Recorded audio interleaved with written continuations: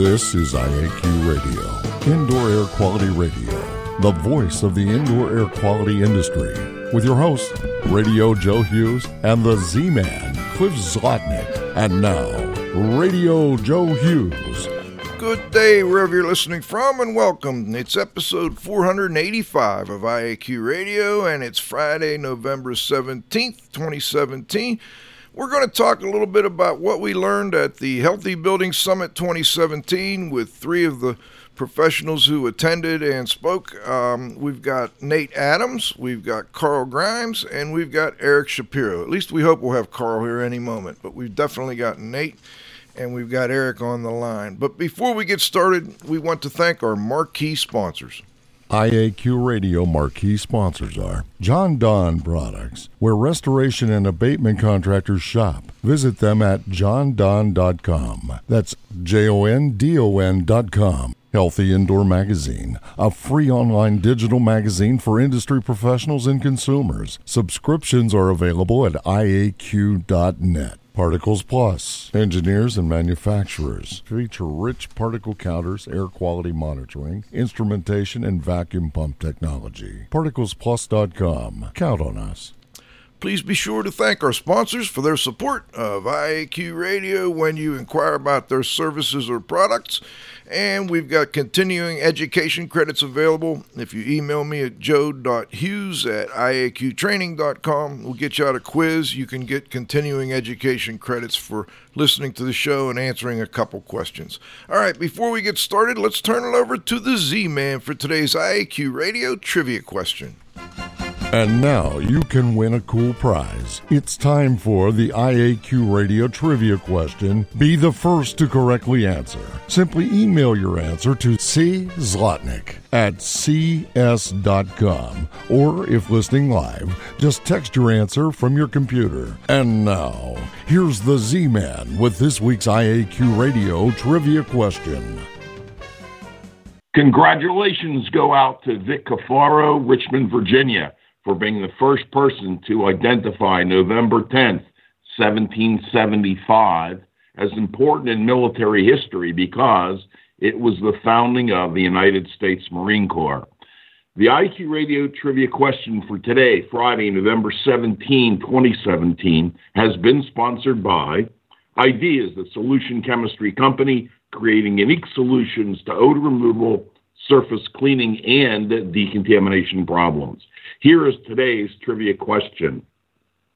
On July 18th, 1955, a meeting of world leaders was held in Switzerland. What was that meeting called? Back to you, Joe. Okay, I don't know that one off the top of my head, but let's talk a little bit. We've got Nate Adams, who's the founder of Energy Smart Home Performance. He's outside of Cleveland, Ohio. Energy Smart started out as an insulation contractor for existing homes, but has evolved into doing more comprehensive home performance retrofits. We're going to have Carl Grimes, the president the Hayward Score Director of Healthy Homes. He's with the Healthy Home Institute in Carmel, California.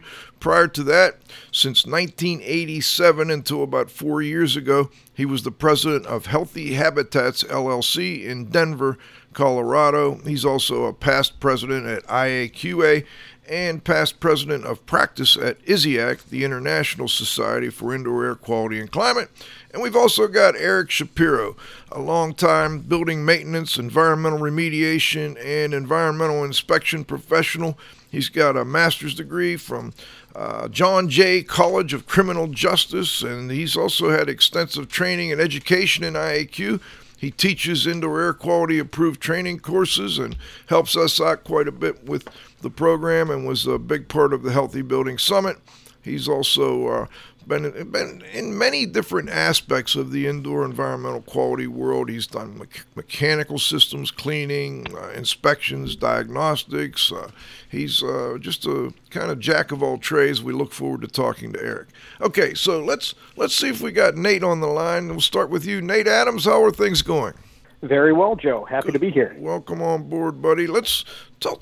If you would, give listeners a little bit of what your impression was after the Healthy Building Summit. We had you do a little presentation as a part of the summit, but we had, for those that don't know, we probably had I don't know, 20 speakers over the 2.5 days and a lot of great presentations. What did we learn that we can pass on to others here today, Nate?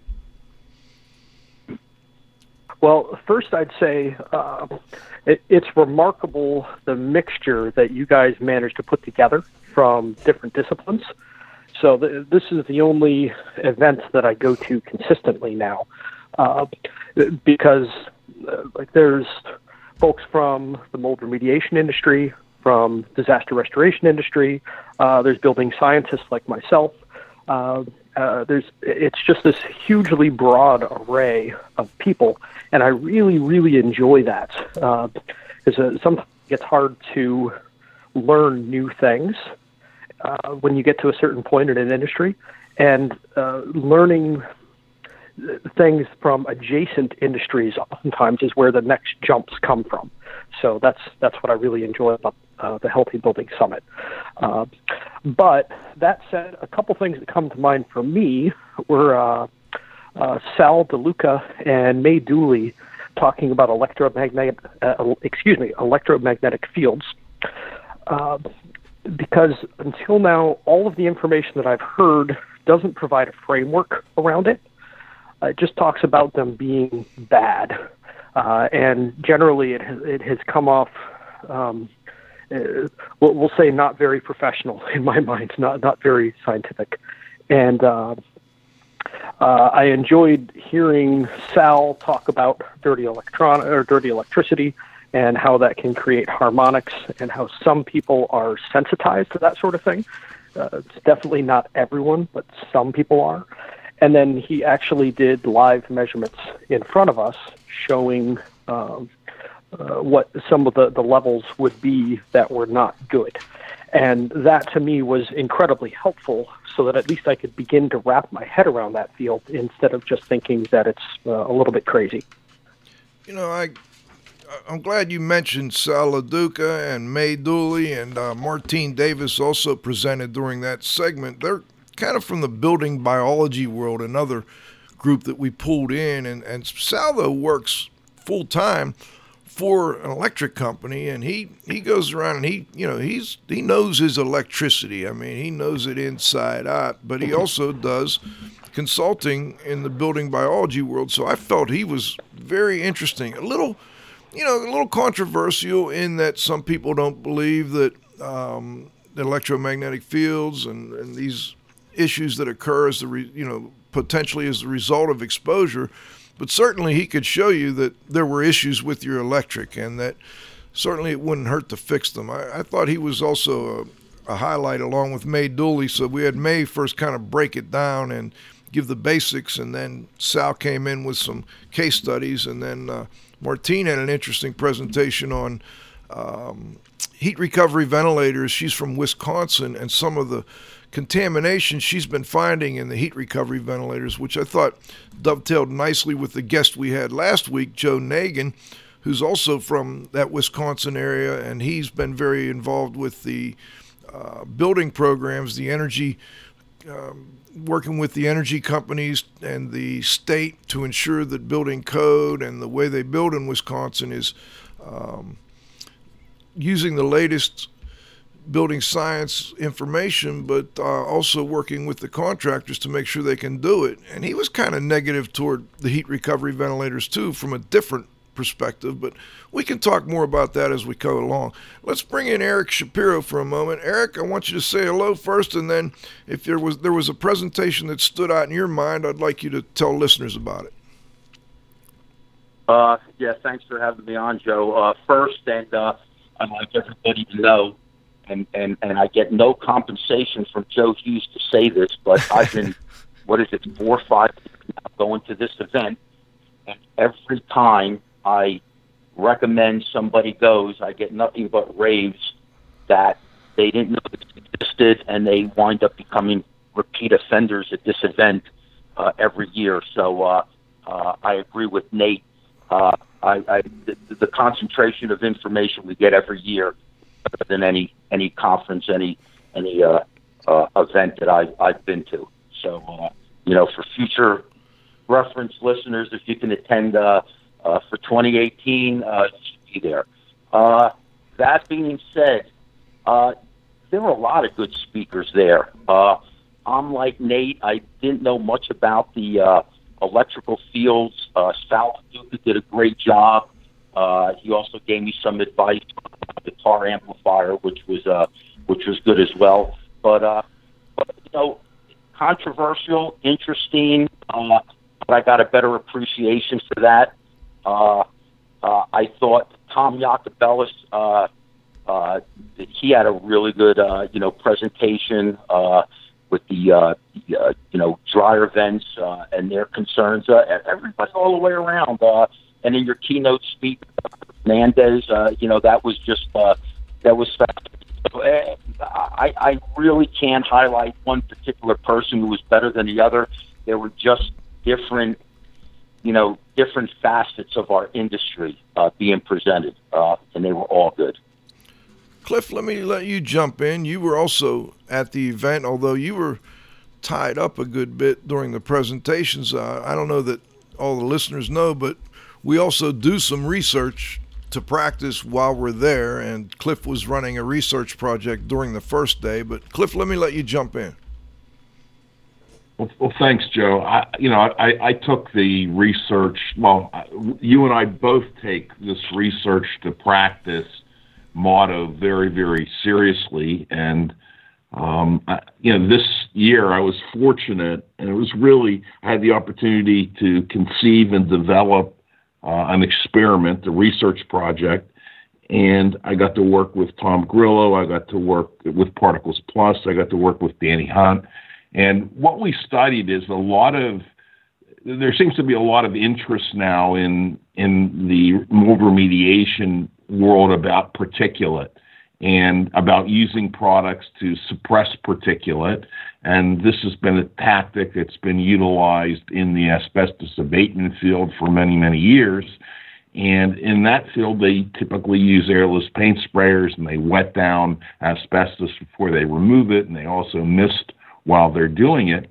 And this technology, or I guess this concept has now been introduced and is being promoted in mold remediation. And there are a number of products that are being advertised in order to do this. And what we wanted to do is see exactly what happens. And what we did is we created an experiment. We took a product that's touted as being highly effective in terms of removing airborne particulate. And what we did is we had two different rooms in which we tested two different products. We tested that product and then a product we just threw together out of the literature. And the rooms were set up identically. We used particle counters to measure what was going on before. We stirred up each one of these rooms in the same manner for about 5 minutes. We had a fog machine, which was set up on a pedestal, which was set up on a rotating Lazy Susan that worked electronically at 1 revolution per minute. And all this was precisely installed in the room in exactly the same place so that we could duplicate what was happening. We fogged each one of these rooms for 5 minutes with the products, and we ran the particle counters consistently while we were fogging, and then for a significant period of time afterwards. And I'm still waiting for the data. I have it on a disk. I'm not sure exactly how to interpret it yet at this point. And Tom and I have discussed a couple of times, and he's going to try to simplify it so that that I can understand it. But very, very cool. I think that data is going to tell us whether or not these things work or don't work, whether or not it makes sense or whether it doesn't make sense, or whether this is just something that people are hyping, within the industry with nothing behind it. So I think we'll have the answer to that question. And that adds on to the other research we've been doing over the years on the use of different engineering controls for removal of particulate. And we've done a few shows on that. We can refer listeners back to what we've done on that, but that adds to it. And one of the other reasons we did that, there's those types of practices are also being touted for the mold sensitive people, that these use of these products helps to agglomerate the mold spores and drop them to the floor where they can be removed, etc. So I think it'll be very interesting. We'll probably get Tom on for a later show to talk about the results from that particular one. All right, let's go back to Nate Adams for a moment. Nate, I want to follow up on a comment that Eric made. Actually, he mentioned Tom Yacobelis' presentation. I was really excited about having Tom as a presenter. And then I think when people first saw what he was going to talk about, they may have thought, well, there's so many things Tom can talk about. Why this? I don't know. Did you get the same impression? Well, which topic? The dryer vent? The dryer vent one, yeah. The hospital containment? Yeah. They were both very good, but the dryer vent discussion, I thought people probably thought, well, what do dryer vents have to do with indoor air quality, home performance, energy efficiency, etc.? I really liked his presentation on that too. That I didn't realize that dryer vents are the number one cause of house fires when they get clogged up. But it does make sense because in our practice, we are always looking at dryer vents. So every audit I do, I take a picture of the dryer vents, and I recommend a different type of dryer vent that is easier to clean out and seals better. And so it was funny to see that research dovetail with what I do, and that's the part of the fun part of this conference is you're just constantly looking for tweaks to your practice or getting confirmation or figuring out if there's something you can improve. But I also found it really interesting that he said the worst offenders are ducts going through the attics in cold climates. I don't know if he talked a ton about it specifically, but you end up getting condensation on the ductwork because you have this warm, damp air going through, so you end up really clogging the dryer vents, and there's no way to see them because they come out the roof. So that's where a lot of the issues come from. And I found his whole discussion, just utterly fascinating. And at first I was like you, I kind of rolled my eyes, like, really? All the things you can talk about and you choose dryer vents? Well, I knew ahead of time because I had seen him at a conference, and there was a guy there that I think we're going to get on a later show. They're actually selling dryer vent cleaning franchises, and they have a new piece of equipment they've developed to test the dryer vents and to make sure that they are flowing properly and they have the, that they've been cleaned, that they can confirm that once they're done, it's been cleaned and it's working properly. But you brought up a good point. That's why I loved it. It was a building science issue. It was an indoor air quality issue, but it was also a restoration related issue because they cause fires. Mm-hmm. And oftentimes when a dryer vent goes through an attic, and particularly in a cold climate, first of all, they're not generally insulated very well, if at all. They're typically just, a piece of plastic flex duct essentially, and when you put that warm, moist air up through there, obviously you're going to get some issues from that.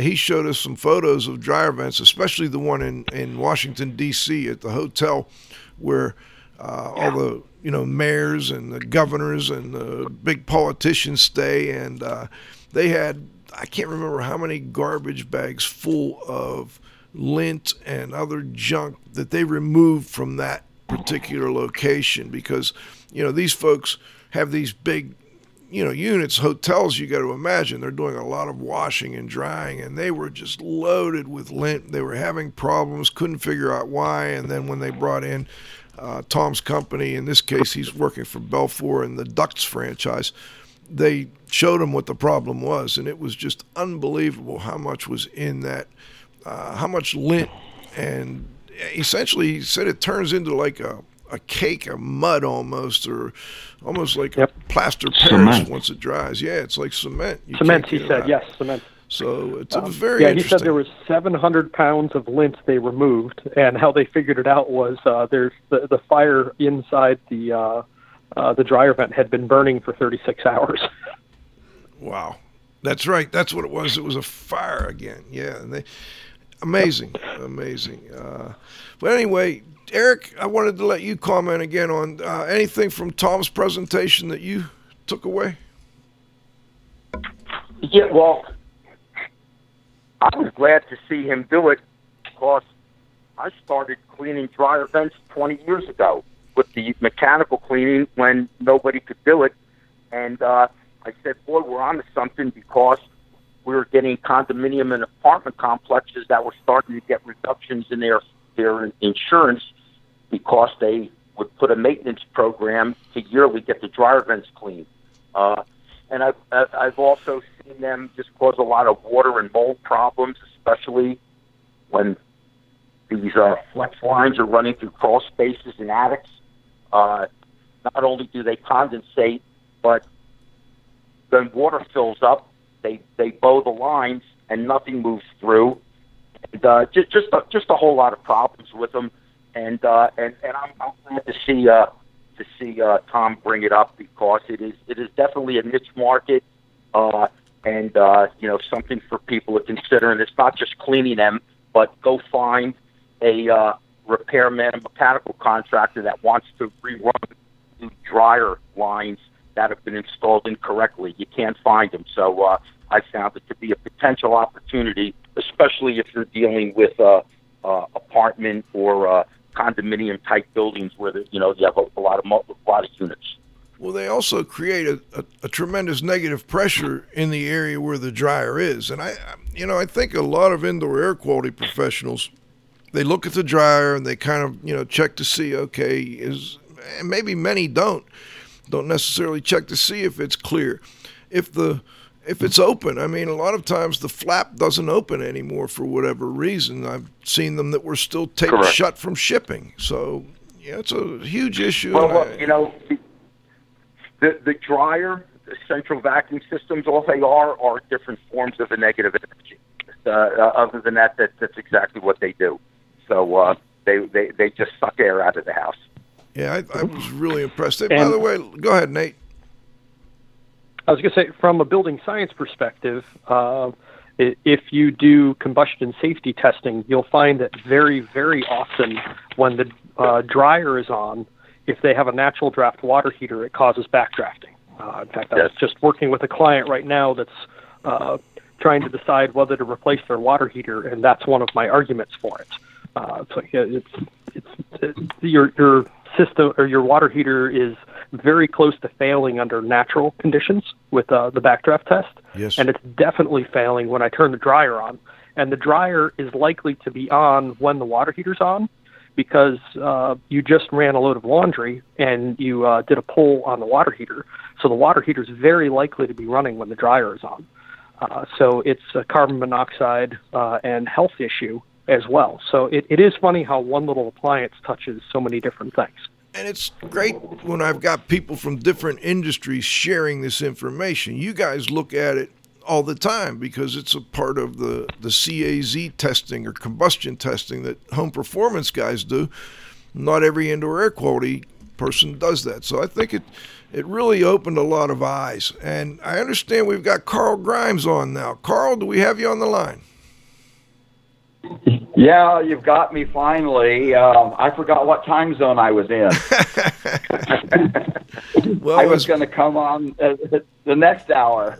As much as you travel, I understand, Carl. What we were doing is just going through with Nate and Eric and asking them what stood out, any particular presentation, any tip that you picked up that maybe we could pass along to listeners from the Healthy Building Summit? Yeah, and to be quite honest, I've been on for a few minutes here now, and I've learned something already. Now, I've been doing this 30 years, okay, and I've already learned something. One is I just realized from the conversation, especially what Eric was saying, was that I'm one of those that I pay attention to lots of things. I'm very diligent. I dive deeper than the typical assessor does. But I've always basically discounted or ignored the clothes dryer. So Tom's presentation really opened my eyes, even on an individual residence.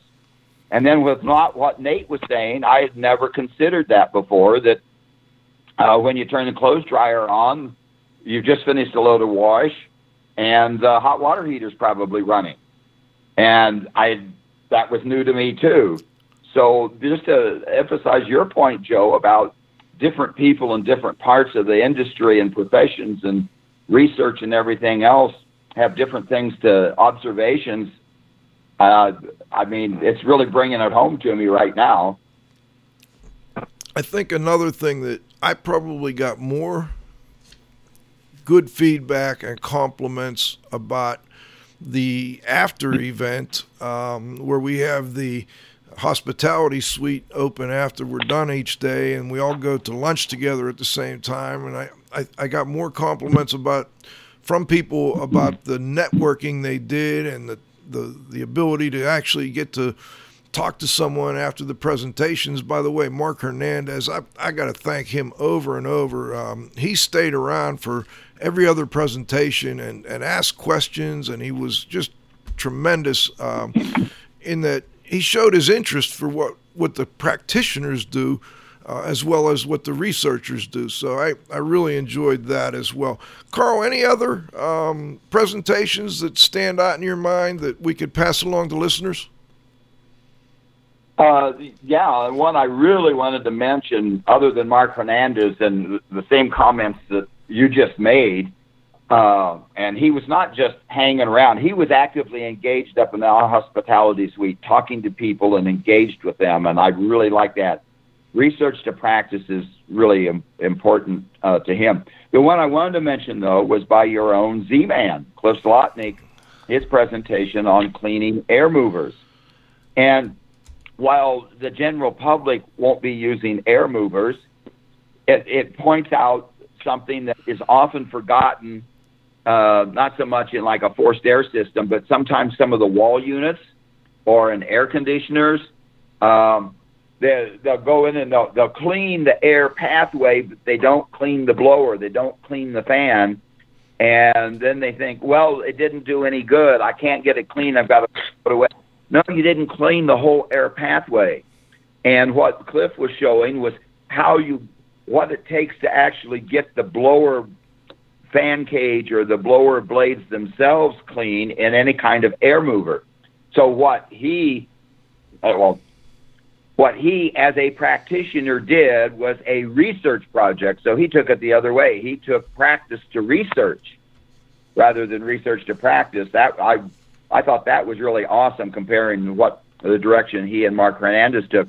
But the point about cleaning the blower blades, the fan blades, and any kind of air mover is something that I see ignored by even some of the professionals. So I thought that was really cool, and that's something that more people ought to know. Even if they can't do it themselves, they need to be aware of, hey, did you clean the fan itself? Did you clean the blower itself? Yeah, where did that thing come from? It just was on 20 other restoration projects with sewage and everything else. Cliff, anything you'd like to add on that? Because I think others were very interested in your research there.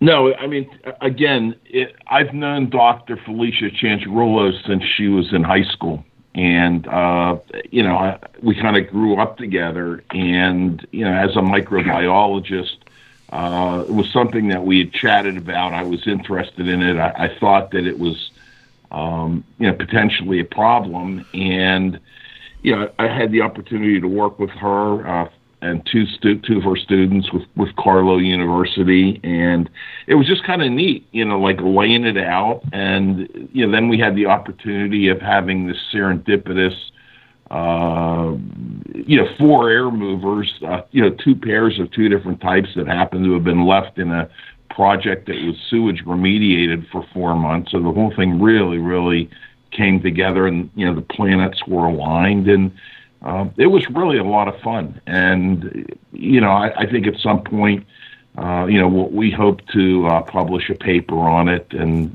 get it peer reviewed and submitted. I'm just trying to figure out who to submit it to at this point, who would be interested in it. But that was really, really a lot of fun. Cliff, in the interim... Hey, Joe, this is Eric. Go ahead, Eric. Can I jump in on some Sure. of that? Sure. one of the ideas, and over the years, you've always been research to practice, and I see it, a little bit changing every year at your event. And to go on what Carl says with Dr. Hernandez, every year I see we're getting this great information from the academics, from the research, but I'm seeing from the field going back to them. And I even had a nice discussion with Dr. Hernandez about what can we do in the field to get you feedback on what you're finding academically. And so I'm glad, Carl mentioned that Dr. Hernandez stayed there. He was engaged because he really is interested to find out what's going on in the field, and how's that segueing in with his academic research, and maybe how might he modify his research because of the data that comes back from the field. So it's really important. I had it down as my second idea of what I pulled out of this, but it's now getting that back and forth flow, not just from the academics sending it to us, but we've got to have an avenue to give them feedback on what they've told us and to see if it's working in the field. We're going to have to break in a moment, but I just want to, before we leave and come back, I want to mention that was the reason I really was excited about bringing Tom Yakovlev as a keynote. Is I look at Tom as a practice to research kind of guy, similar to Cliff. They see issues in the field, and then they go out and they figure out through experimentation and reproduction of the reproducibility of the results how to fix those issues. And Tom actually went to the level of, okay, we've got this issue in the field. Now we've got to go in the research lab, which is his garage or wherever. We've got to do the research on why these things are occurring in the field. But then he went a step further, which is what I was trying to really drive home with his presentation. He not only figured out the why and the how to fix these issues, he went and helped develop a standard for the industry to use when these dry event issues come up. And that to me was like the way to do it, the culmination of it. You go from something that's causing a problem in the field, you do the research on it, you figure it out, you get the appropriate association to work with you, and in this case it was NADCA, the National Air Duct Cleaners Association. You develop the standard based on the problem and the solutions to the problem, and then everybody in the industry hopefully will know the right way to work with this particular issue. That's what I was trying to do with Tom, and I think he was just tremendous and helped us out so much. Anyway, we're going to be back for the second half of our interview in 90 seconds, but before we do that, we've got to thank our sponsors and pay a few bills. IAQ Radio would like to thank our association sponsors. The Indoor Air Quality Association, a nonprofit multidisciplinary organization dedicated to promoting the exchange of indoor environmental information through education and research. Visit them at iaqa.org. Gray Wolf Sensing Solutions, who use advanced sensor software technology and embedded computers to provide superior environmental test instrumentation. Visit them, wolfsense.com. IAQ marquee sponsors are John Don Products, where restoration and abatement contractors shop. Visit them at johndon.com. That's JONDON.com. Healthy Indoor Magazine, a free online digital magazine for industry professionals and consumers. Subscriptions are available at IAQ.net. Particles Plus, engineers and manufacturers, feature rich particle counters, air quality monitoring, instrumentation, and vacuum pump technology. ParticlesPlus.com. Count on us. Okay, we're back for the second half of our interview. We've got Nate Adams, we've got Carl Grimes, and we've got Eric Shapiro, and of course we've got the Z-Man, Cliff Zlotnick. Guys, I want to just throw out a jump ball here. Before we left for the break, we were talking about practice to research instead of the other way around, and I wonder if anybody else wanted to throw out a comment on that. What do we still need to research from your experience in the field as practitioners? well, take a little different tack on that, Joe, if I could. Carl, go ahead. Something that I wanted to say before we went to break is that curiosity. The difference between the typical person in the field doing fantastic assessments and fantastic contractors' work is curiosity.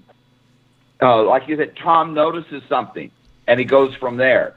Cliff notices something, and he goes from there. Well, whether you follow up from it or not, if you have curiosity about what's going on in that building, you will see things, and you want to follow up on it, want to investigate. It's just that Tom and Cliff and others like them take it way beyond that. But just for an ordinary assessment, if you aren't curious and you just go in with the cookie-cutter approach of tab A to slot B, you're going to miss a lot of these important things, the observations that Eric and Nate commented on just before I came on the show here. So curiosity, I think, is a key factor in this that we ought to talk. We ought to encourage more in training and conversation presentations than just our daily work. Curiosity is a good word for me. Great, Carl. That's a good comment. Hey, let me do this, guys. I want to throw out a couple of names and presentations and get you to comment back on what you took from it. I want to start with Ralph Moon, Dr. Ralph Moon. I've got my feelings on what he did and why I brought him on. I just wonder if any of you have anything you'd like to mention to listeners about Dr. Moon's presentation. I found it fascinating. So he had two different pieces that he was talking about. So one of them was figuring out forensically how many days a given building material had been wet. And it was primarily by measuring how much it had expanded.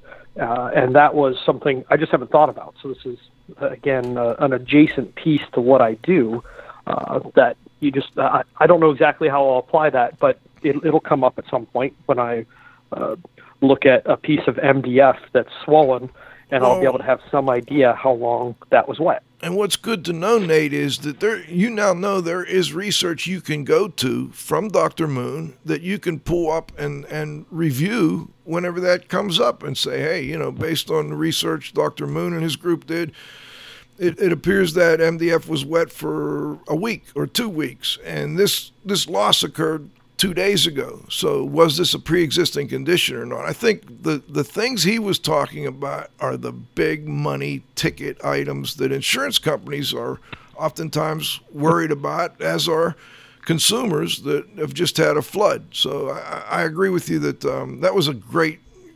presentation. Anybody else want to jump in? Well, I can't speak on Dr. Moon because I was up in our research rooms while he was doing his presentation. Let me give people my thoughts on it real quick. Go ahead. Somebody else? Yeah. I saw his presentation at a conference about a month or so before also, and two things about. One is the additional information and research from what he had 2 months before and what he had at your conference was he took leaps and bounds. So he's always working. The other one is just what you were talking about. There's science out there. He takes a situation in a building and gets behind the science behind it of what is happening and how to evaluate and so forth. So it's not just it's important that we understand that like MDF expands at different rates. It doesn't come back down, and all the mechanics of that. But there is a resource out there. Third quick point is we're used to looking at, some of us, me anyway, at insurance companies as sometimes the bad guys. These are the people that come in and say, no, it's not covered. We're not going to cover it. Here's a situation where Ralph and his people, his company, are going out for the defense side of legal cases, but when they find out the information of what's going on, the science behind it, they share it with everybody. Yes, it's a beautiful. And let me describe for listeners the second part of Dr. Moon's presentation. Many of you may be familiar with this field technique that people use all the time, but they don't have anything to tie it back to. It's just kind of intuitive. They use, it could be a hammer, it could be a piece of metal, etc.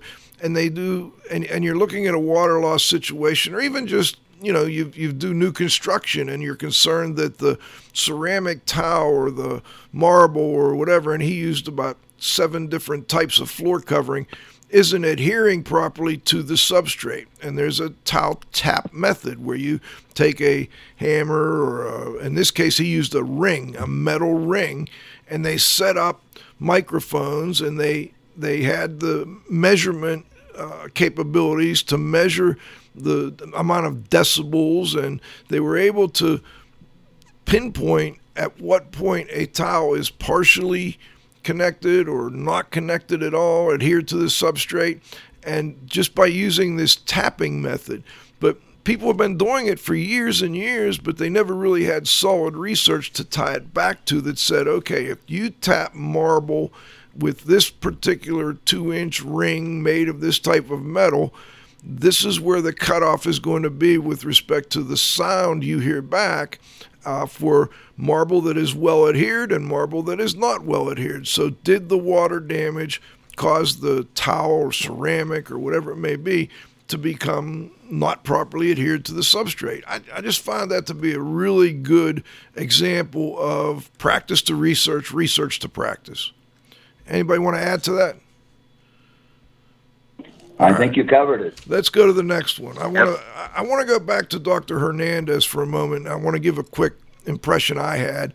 First, I knew he would be excellent as our keynote, but one of the things I did not expect, I knew he would talk about the Instascope and the biofluorescence and looking at particles and how they biofluoresce or reflect light and being able to differentiate between bacteria and fungi. But I didn't expect him to tie in the mycometer technology to the other types of technologies he was looking at. And I don't know how many listeners are familiar with the mycometer. Lisa Rogers is someone that we'll have to get on the show in the near future.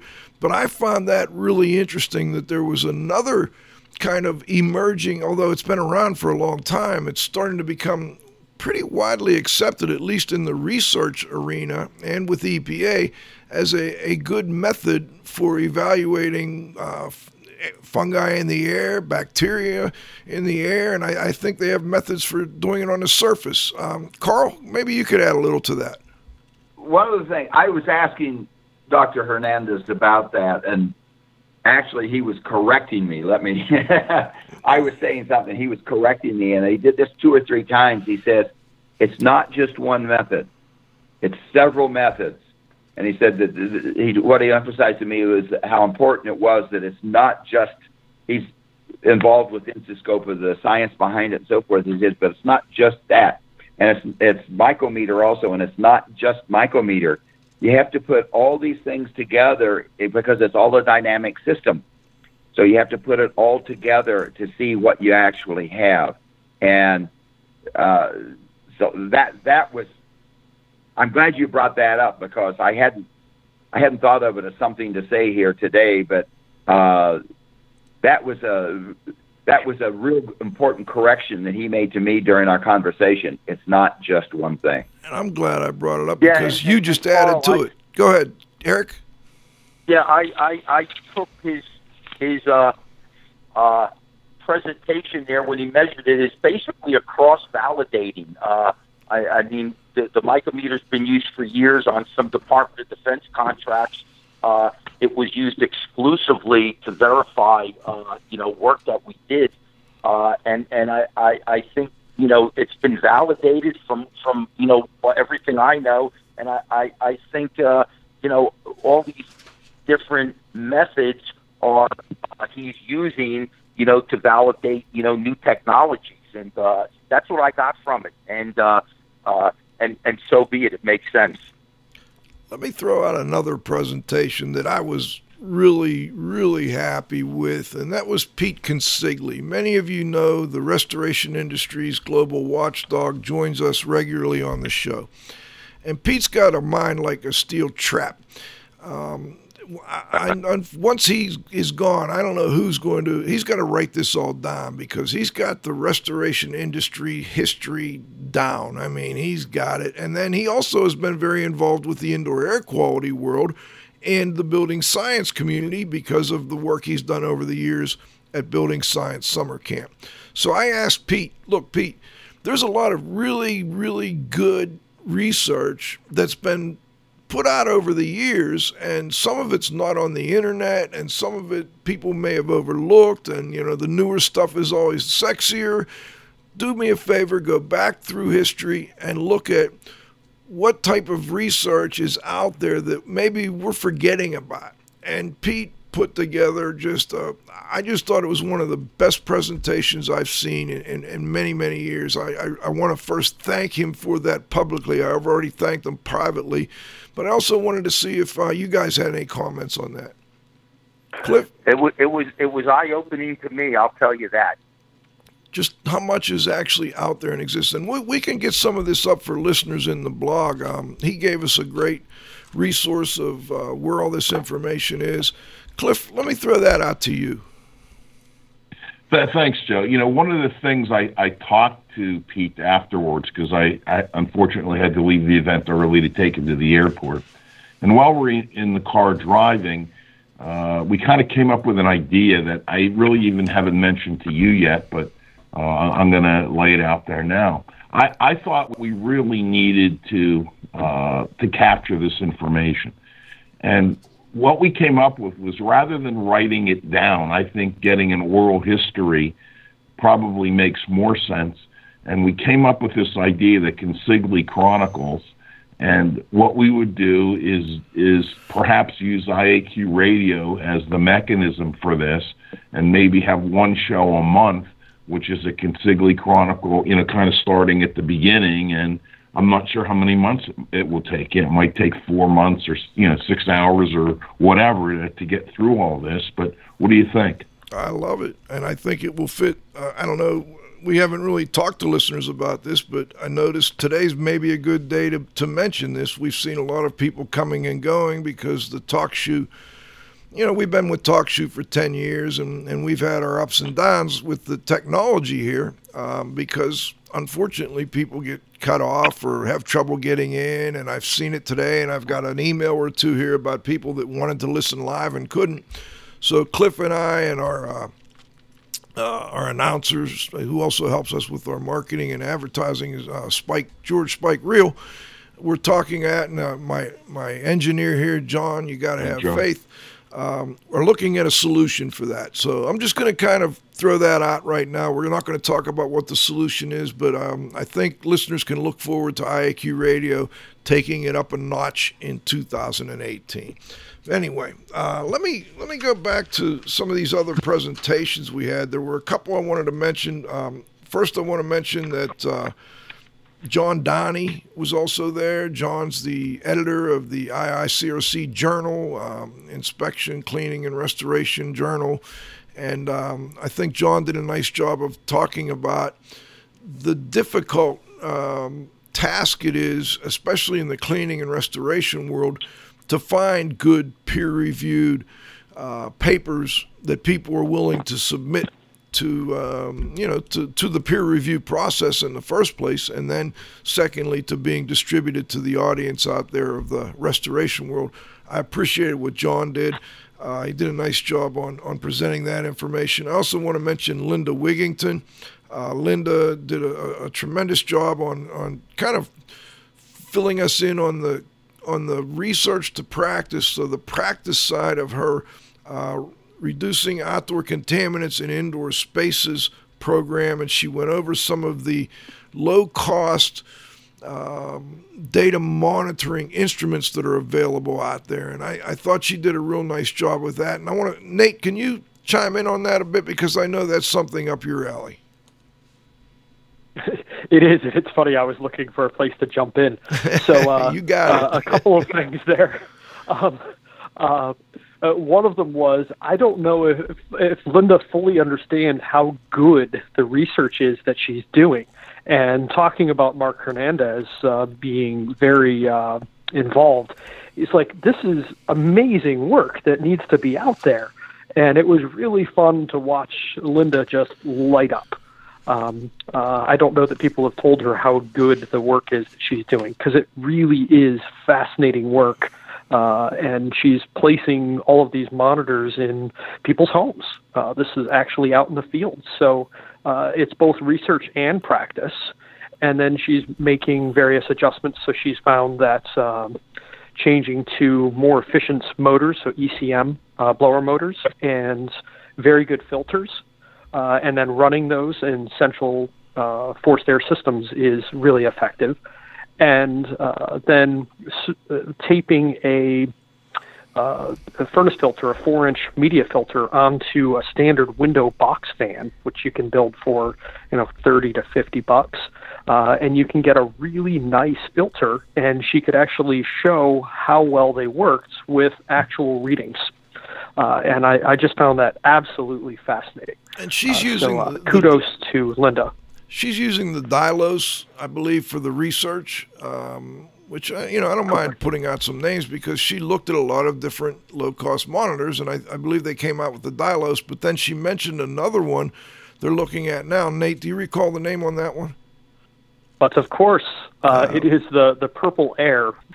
Brett Singer at Lawrence Berkeley National Labs just gave a presentation. I can't remember the name of the conference. It's EBA, EEBA, and found that the Purple Air and the Foobot were both reasonably reliable, low-cost air quality monitors, which was really nice to have good, solid research on that, because obviously I'd written a pretty in-depth article, but I'm not a data scientist, so my work was not verifiable. But you've also done and spoke about at our event a good bit of practical work with these low-cost monitors, and you were able to show our attendees, in particular in this case, some relative humidity data. Can you kind of give people the encapsulated overview of your presentation and what you found? Sure. Well, there's really 2 points that I made. The first one is that everything is a proxy. So going back to what Dr. Hernandez's work is, he's trying to measure multiple things to verify that something that he thinks is happening is actually happening by looking for various ways to find reconciliation points or feedback loops. So that's a lot of what we use these products for in our practices, is to understand, did something work? And even though the data quality coming from them is just okay, we can leave multiple monitors in homes for a year without having a great deal of cost involved. And so it lets us learn a lot with proxies, because they're not perfect monitors, but when something really goes wrong, you have an idea.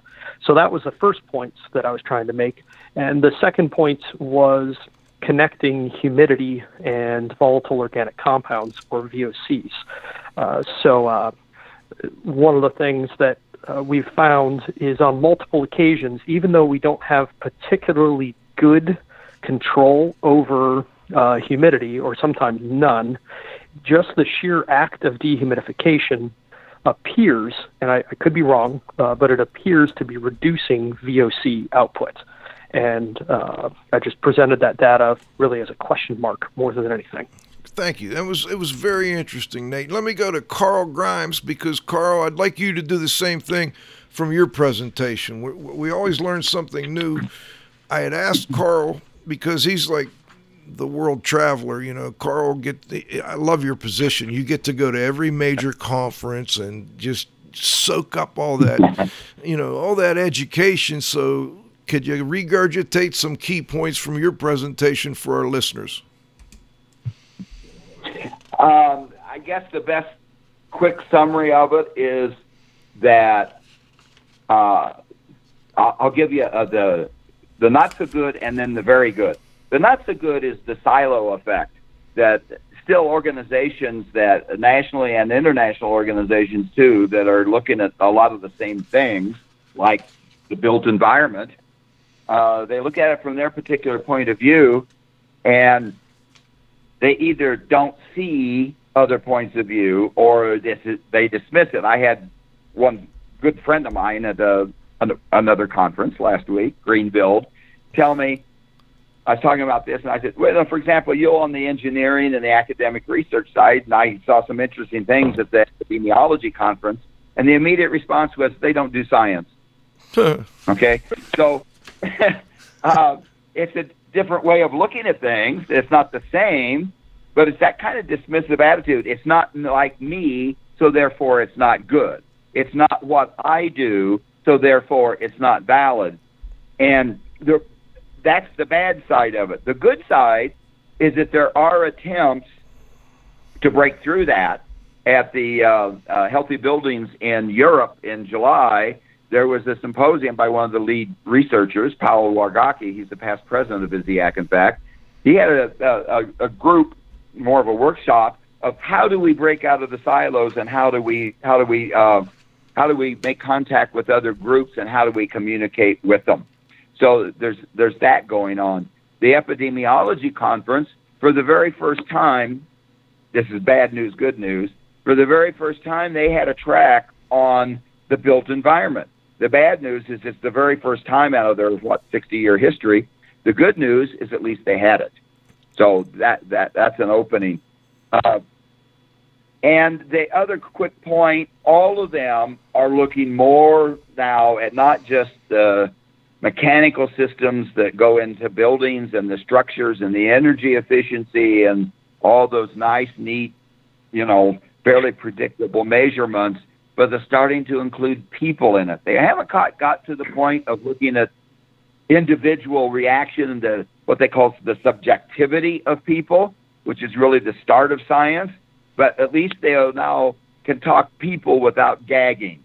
They can at least include people in their research and in their conversation. That's the two big takeaways I see is broad movement, nationally and also internationally. Let me, we're running low on time, so I'm going to have to round this up for everyone here today. First, I want to thank our marquee sponsors at the event, which were Hayward Score, Carl's new haywardscore.com. Check it out.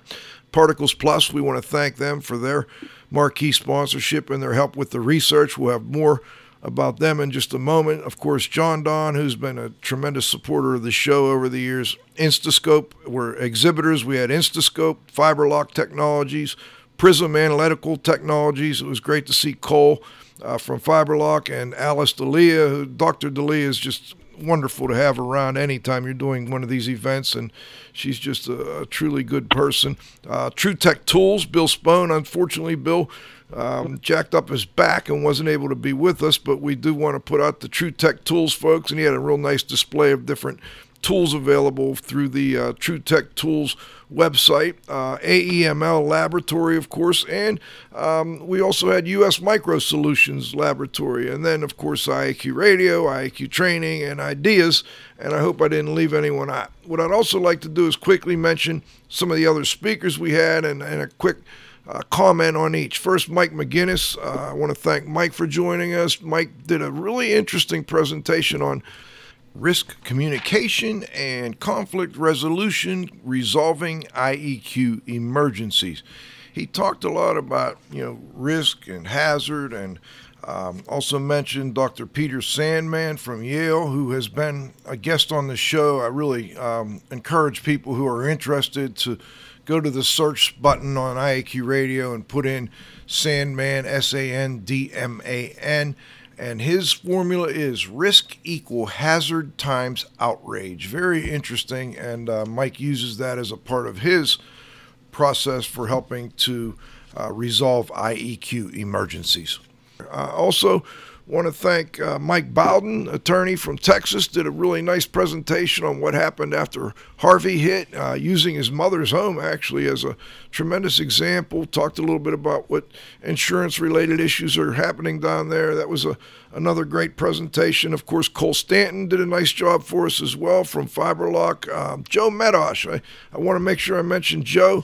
Joe's tremendous. He's kind of a sort of an indoor air quality guy. He got a long indoor air quality background, but he's also a home performance guy, but he's also a tools guy.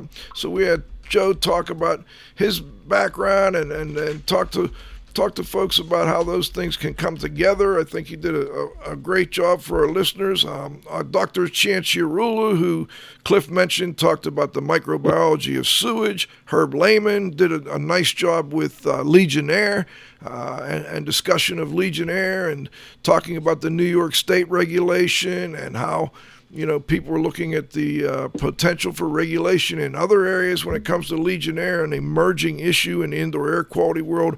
Of course, Tom Grillo for Particles Plus. A lot of people, he was on Saturday, so after a lot of people left, but he summarized a lot of the data that Cliff and he had worked on, and our other guy, Danny, Special Forces Hunt. I want to make sure I thank Danny for helping with the research. And finally, the last one, the guy I used to try and pull this all together, and I don't think most people would, unless you saw him do it, I don't think most people even would realize why or how I did this, but I brought in a gentleman by the name of Todd Usher. Todd is a builder out of Greenville, South Carolina, who I met in May in a class in Greenville, and I was just so impressed with what he's doing with respect to taking research and putting it into practice in building new energy efficient, these are net zero ready homes in the Greenville, South Carolina market. And we actually went out and we did some measurements with him with the class in these homes. So we kind of took the research from the EPA and Department of Energy and other groups, the builders associations, and went through the nuts and bolts of how you build one of these more efficient but also better indoor air quality homes. And I thought Todd did a really nice job of wrapping that all up. And I see I'm running a little low on time. Does anybody have a final comment they'd like to throw in here? I just think you outdid yourself, Joe. You and Cliff, but your conferences have been getting better and better, and this was awesome. I can't wait till next year. Well, thank you for Agreed. that, Carl. Eric, same with you. Ditto. Nate, I'm so happy. Nate, I know you've gone to a million conferences over the years, and when you sent me a little email saying this is the only one I'm going to go to on a regular basis and have been for the past few years, really made me feel good, so I appreciate that. Of course, I also appreciate the help of the Z-Man, Cliff Zlotnick. All these people always think of your presentations as one of the highlights of the event, Cliff, and this year wasn't any different. So thank you so much for that. And I want to say thanks to our engineer, John. You got to have faith. He was our cameraman at the event, helped me pull a lot of this together. I never could have done it without him.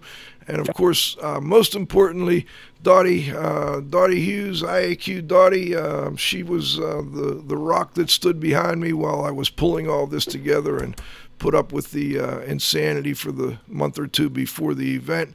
And I hope I didn't leave anybody out. But this is Radio Joe Hughes saying thanks to this week's guests, Carl Grimes, Nate Adams, Eric Shapiro, of course, my co-host, the Z-Man, Cliff Zlotnick. John, you got to have faith at the controls.